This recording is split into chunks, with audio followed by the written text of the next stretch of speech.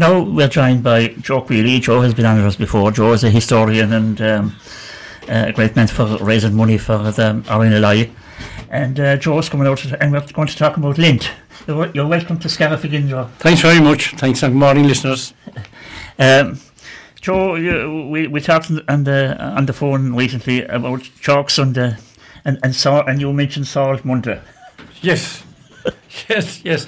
I should look. There's beautiful stories, There's beautiful stories about Lint. I suppose they're pagan, and they're old, and they're old pagan customs and all that, But Gerdy Command said one time, Gerdy was from Kilnamona. I love Gerdy's our creator, great historian, that all those stories only came from places where there was bad land and people had to sing songs and tell stories. Yeah. And the Chalk Sunday, that mostly came back down around from Donegal, down Sligo Leitrim, back down to Kerry. Not so much up around the coast or inland, But Chalk Sunday was obviously you had to be married before Lint came in. So the old bachelors, the old traitors, that wouldn't be married or be unlucky enough not to be married by Lint, they were chalked going into Mass. Yeah. Do you know? And there was lovely stories told about it. No, it wasn't so bad with the white chalk. It could kind of fall off. Yeah. And lads that time would be laving up coats and maybe there'd be whitewash in the coats. Anyway, a bit of whitewash. Yeah. But when the colour chalk came in, it was a terror. Yeah, there was purple and red and everything, and they'd be marked going into Mass. Why going into Mass? No, going into Mass was the last day, you see. Going into Mass was, they wouldn't be seen for a week again. So the priest had no objection to this. Well, whether he had or not, he hadn't much of a say in it. So these would be, but the bachelors, the old lads would wear the bad coats, the big career-pock. And they'd be all collected on the Sunday to go to Mass. So this is years back, and of course there wouldn't be a collection of them around again for the following Sunday. Oh, there wouldn't be a collection for the following Sunday, and they'd chalk them then going into Mass that you were marked.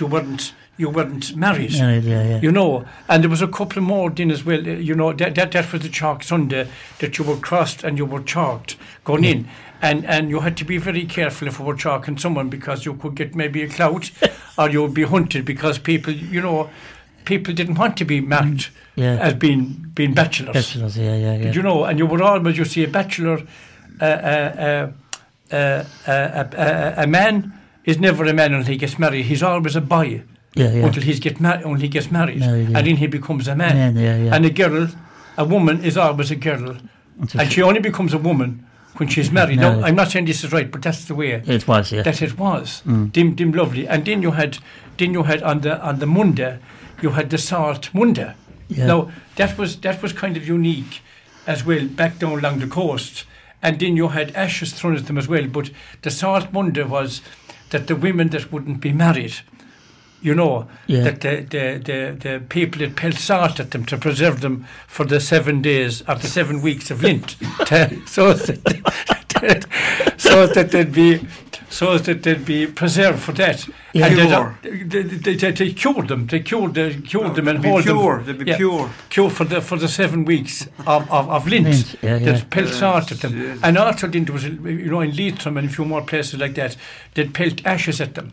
And that was you're in the hob for the next ashes was inside the ash pit was always inside the hob, the hob, right? And they'd pelt ashes at him that you stuck in the hob now. And then you had another Sunday they called it Puss Sunday or Conran Sunday, and that was that the young ones that wouldn't be married, or maybe the older ones that wouldn't be married, they wouldn't have been asked to be married, and they'd have charouse. Kind of in the young ones that would be married, and they'd have a puss on them for the Sunday when they'd see the newlyweds coming down, that they weren't asked to be married, and they'd be Conran, and that time, of course, maybe it is all the time, the onus was on a man to ask a woman the leap year to get married. And an awful lot of them, and there was great stories. My mother-in-law told me one time, about a great story about someone.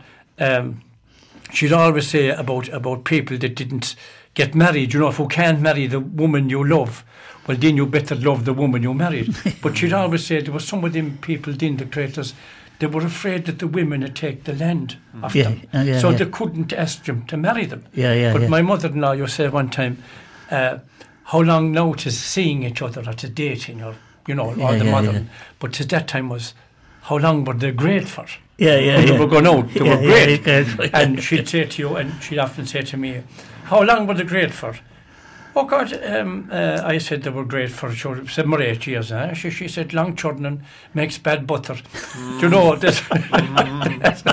And she would say marriage was happiness for some, a cost to a great many, and an uncertainty, she says, to all. So that was the I suppose the old traditions, you know. And there was other lads, you know. I remember back home.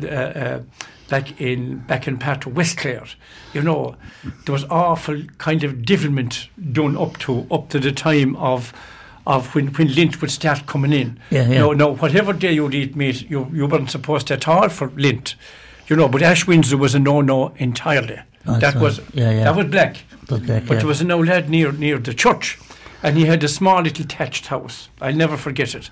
And he had it kept impeccable. Impeccable. And one of the great features was he had a white enamel bucket above as a chimney pot, with the bottom gone out of it. But that time there'd be devotions in the church, and I suppose maybe stations of the Cross Ash Windsor, whatever, you know. But there's an awful hungry smell out of fried maize. Especially when you wouldn't want it. You couldn't have it. But didn't he put down the pen to tease the people going into mass or going into the devotions, and he'd put down the pan of fried maize, and he'd leave the door open, and should the Lord save us, the smell would come out the door and up the chimney through the smoke, and to drive them mad, because you know, when you often if you went into a restaurant, you nearly have to eat the breakfast if you got the smell. And devilment like that, you know. They'd be all fasting, I suppose, all the ladies. They'd be all fasting, well, they'd be pretending to be fasting. I know they would be fasting. It was that time. It was one full meal and 2 collations, and the people used, you know, they wouldn't eat only maybe an ounce or 2 ounces of you know, of the, and I suppose the marriages then. Do you know, the marriages that time, you see, the marriages that time, I remember doing a talk above in Fenno School one time when I wrote the book on it, you know, and I said, it was 300 or 400 people there, I think, one part of the Burden Ramble, it was part of the history, you know. How many people here really married the woman they loved? You know, and I said, no, don't put up anybody's hand.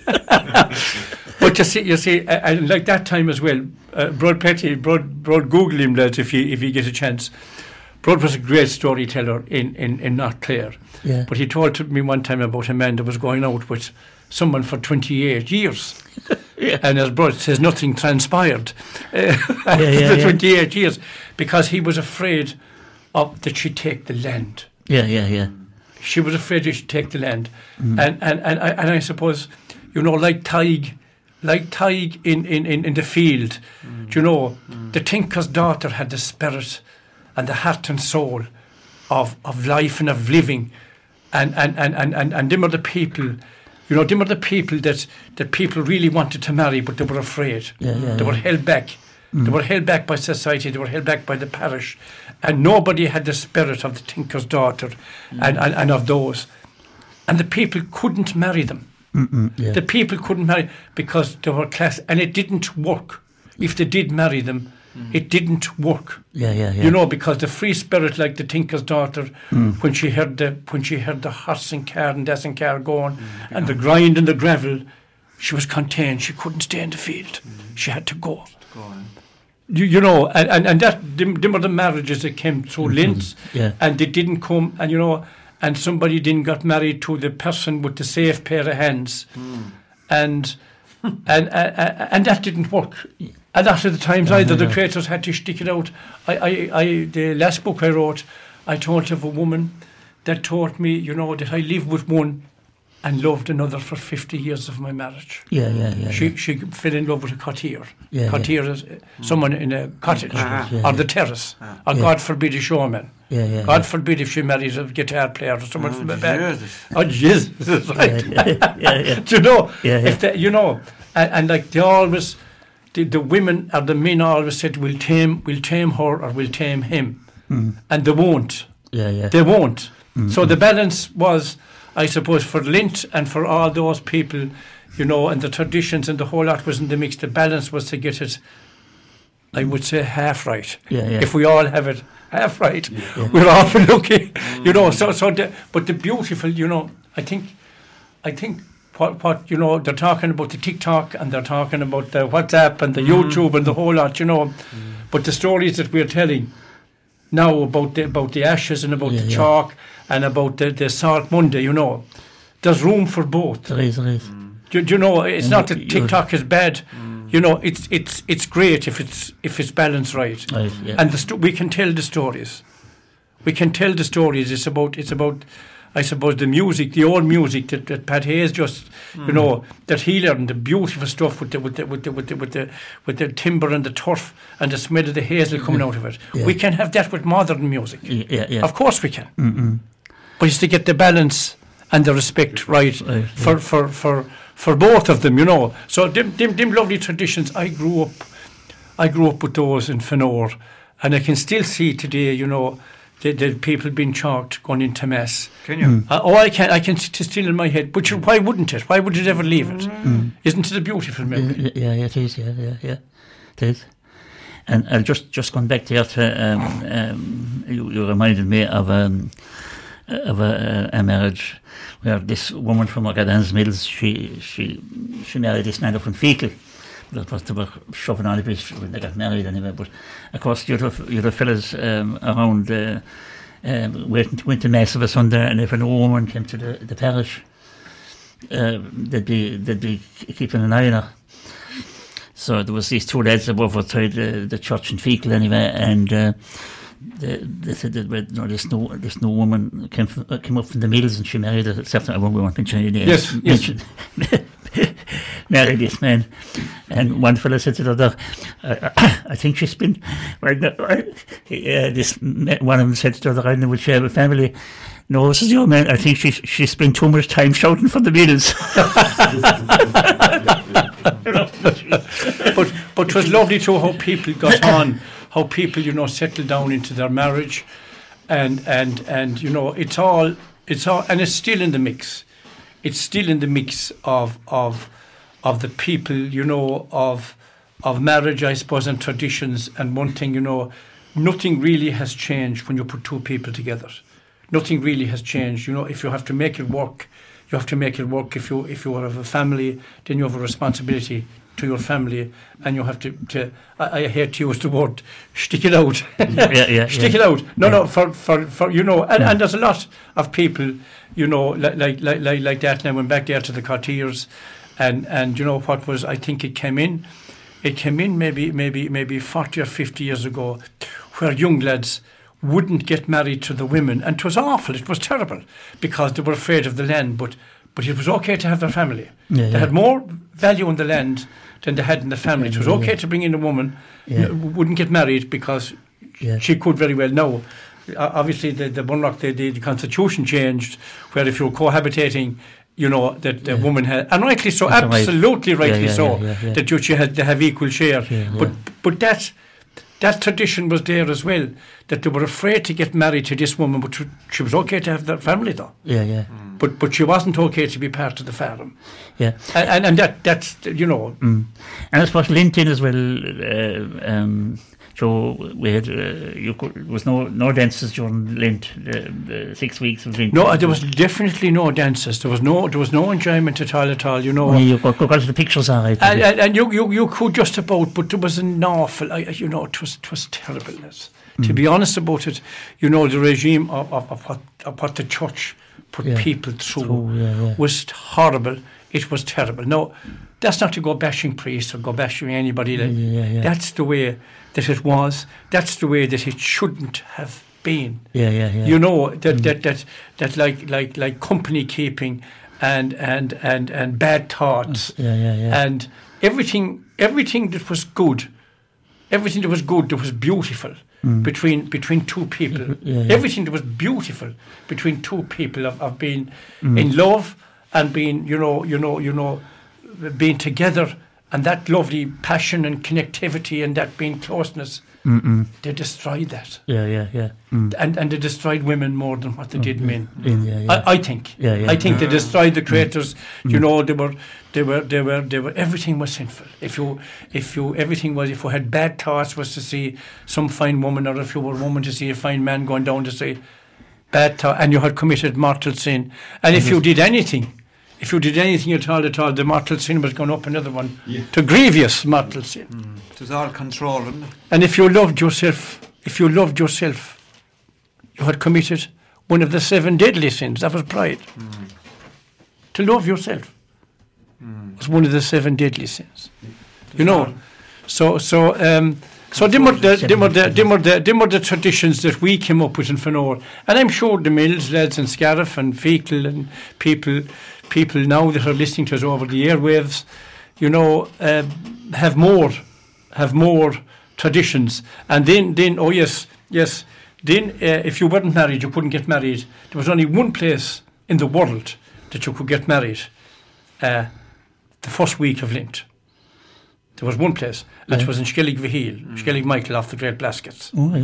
You had a week to get out to the Skelligs. They gave you a week.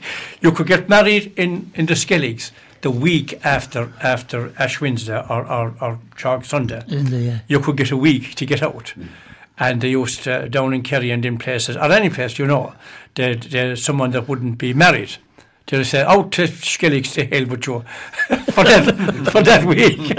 So it was the only place in the world. And why was that, Joe? No, it seems that it took a week to get out to the Skelligs. So if you had committed on the shore, we'll say, to getting married, you know, that you had a week's grace to get out to Skellig Vihil. But I can tell you one thing now, to get out to Skellig Vihil, morning, noon or night, you know, by God, you'd want to love the person you were loving, because it's a fair rough. No, I've never been on the Skelligs, believe it. I've been all the Blasket Islands. Have you been in on anything? I've never been on a few times. Have you? The Skelligs, Is there a boat out there now? There is. Other issues there's a lot compared to ferry out. Yeah, well, the boats are going from Port McGee. There are different ones going out. I think it's expensive to boat. It is about 100 quid or maybe more. Is it? Yeah, it is. Well, especially since that Star Wars thing's got going.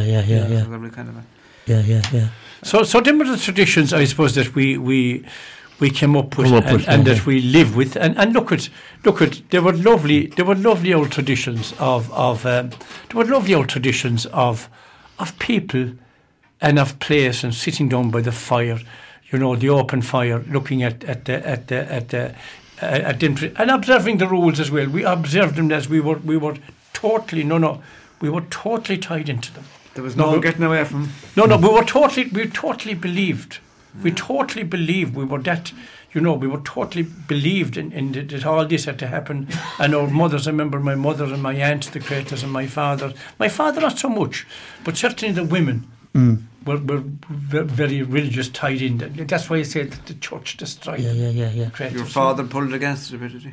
Well, I think my father wouldn't have been as tied in. I remember one time that he fried rashers in the night time.